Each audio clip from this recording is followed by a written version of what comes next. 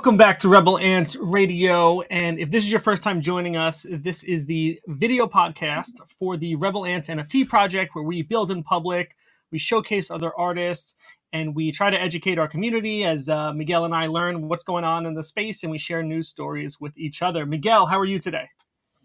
Great, man. Recuperating from yesterday. I went out last night. What does going out mean to you? You're an old man. What does that mean? Just going out, having a few drinks, coming home, relaxing afterwards. All right. I see you're keeping it real censored over here. This is supposed to be a safe space. So, if it's something you don't want to tell your significant other, you can share it here without fear of consequence. That is a promise. That's cool. All right. Well, listen, we are live on YouTube right now. So if you are watching live or in the future, go ahead, hit subscribe, hit that like button, tell a friend, and I'll give you $1. Thank you for that. Miguel, this has been such an exciting week, right? Everyone's so positive and happy to own crypto. So I'm excited to get into that with you. But before we do so, let's take a quick look at our little friends that we call the Jeremy Pets.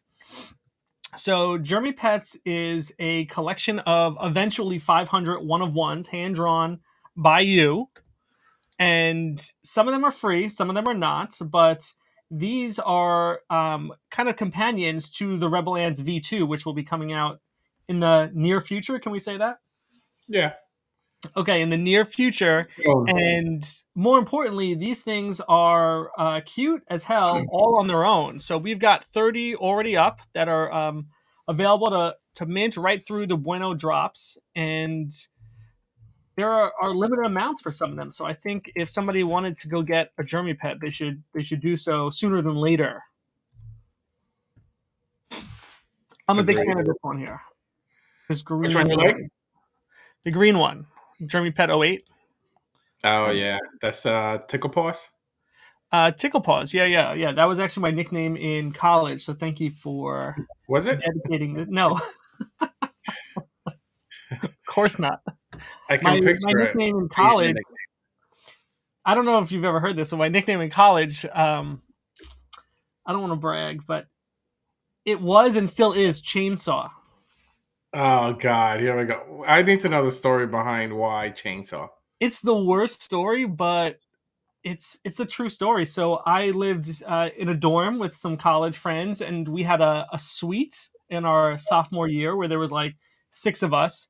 And I remember I was showering, and I get out of the shower, and I just decide to tell everyone in our room. I said, guys, from now on, my nickname is Chainsaw. That's exactly how it happened? That's exactly how it happened, and it stuck. And something funny to note is that 2 of my roommates were into the professional wrestling scene, meaning like they would wrestle. They were wrestlers. And sometimes I would go with them to shows. And when you go to a show like this, you get introduced as your wrestler name, right? You don't go by your legal name. So my friends would introduce me as Chainsaw.